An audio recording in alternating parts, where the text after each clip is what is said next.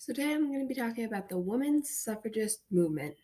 Now, I'm sure we've all heard about the women's suffragist movement, whether it be in history class or you just found an article about it and were interested. But for those of us who don't know, the women's suffragist movement was a decades long fight where women fought to earn the right to vote in the United States.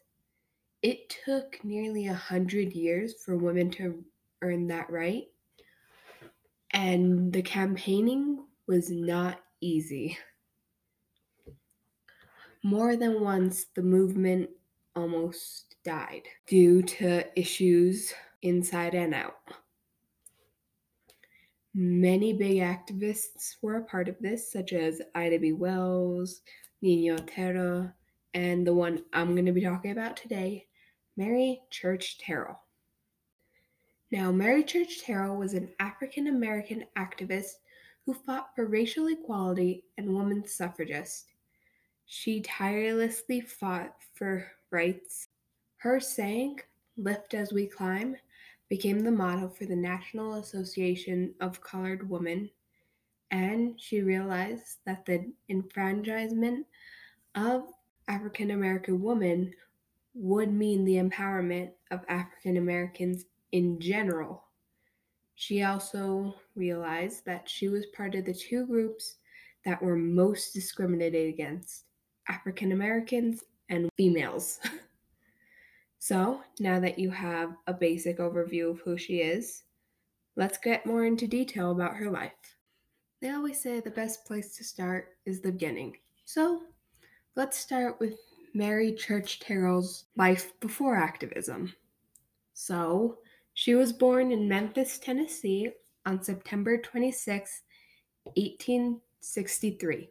Her parents were Robert Reed, a freed slave and eventually one of the country's first millionaires, and Louis Ayers, the owner and operator of a beauty parlor.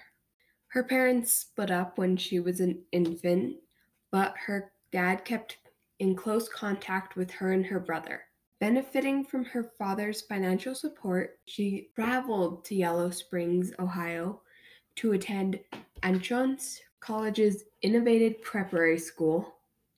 She then went on to go to Oberlin Academy and Oberlin College, where she defied expectations. At Oberlin College, instead of taking the 2-year program that was designed for women, she took the 4-year course, which was usually reserved for men. She graduated with honors in 1864. She stayed in Ohio for a little while, teaching at Wilberforce College before moving to Washington, D.C. to teach black high schoolers.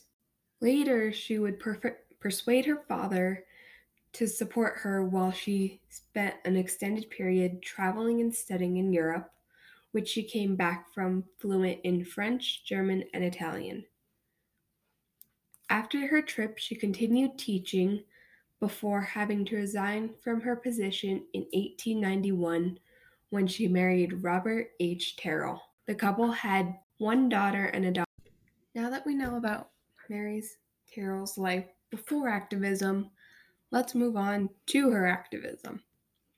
So, her activism started in 1892 after she received news that a childhood friend, Thomas Moss, was lynched along with two others in Memphis due to Thomas's business competing with others.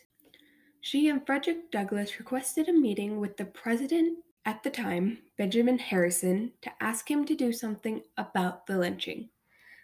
But due to President Benjamin Harrison being afraid of the backlash that would surely come if he were to speak out, he refused. This started Terrell's activism. She joined Ida B. Wells in the anti-lynching campaigns, but mostly focused on racial upliftings, believing that blacks would end racial discrimination by advancing themselves and other members of the race through education, work, and community activism. Her saying, Lift as We Climb became the motto for the National Association of Colored Women, which she helped found in 1896. Some more information on this is that she helped found Washington's Colored Women's League, which helped African American women with financial assistance, gave opportunities for them to improve social skills, and addressed issues like segregation, economic inequality, and lynchings in 1896. Then that merged with the Association of Colored Women, and Terrell served as president.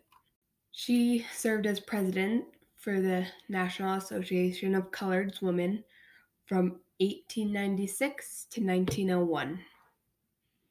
She continued to campaign tirelessly among Black organizations and mainstream white organizations, spoke extensively, embraced women's suffragists as she saw it as a way to elevate the status of Black women, and thought that if you elevate the status of Black women, you elevate the entire race. She continued this activism throughout her life, and she enthusiastically embraced boycotts, marches, and sit-ins that the new generation of activism were doing to try and end segregation and discrimination when she was 80, and led picketing campaigns against restaurants that excluded African Americans and investigated groundbreaking legal challenges at 90. She continued onward until her death on July 24th, 1954. And there you have it. Those are some of the more important things about Mary Church Terrell's life and activism. Of course, I only named a few of the things she did, and if it sounds interesting to you, I would highly suggest going and looking her up on your own. Now, I personally am inspired by her because she was raised with wealth and privilege, but she still felt a need to lend a hand, and she continued to do activism throughout her whole life, even when she was 90 and 80. By that point, a lot of people do start to take it easy and kind of pull away from activism, but she kept going. I also love the fact that she understood that even if you just empower a small group of people, or in her case, women, it would empower the whole Blacks.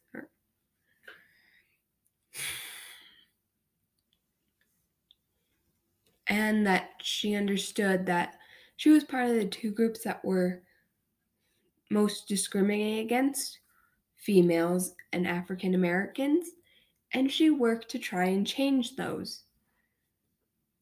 Most of the time, when you feel you're discriminated against, people accept it and just take it lying down.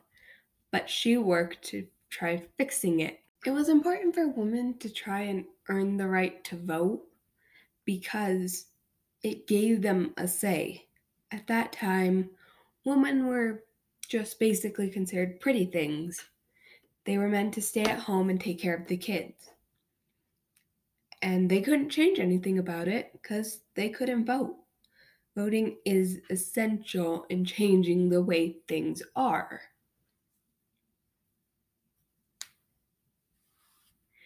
Today, we could see it everywhere by this point, but it's changed. No longer is it people fighting for the right to vote, but rather they're fighting for rights and protection. Black Lives Matter is an example of that. They're fighting against police brutality, and they're trying to make it safer for Black lives because people tend to undervalue them. So it's still going on today. It's just different causes and different things.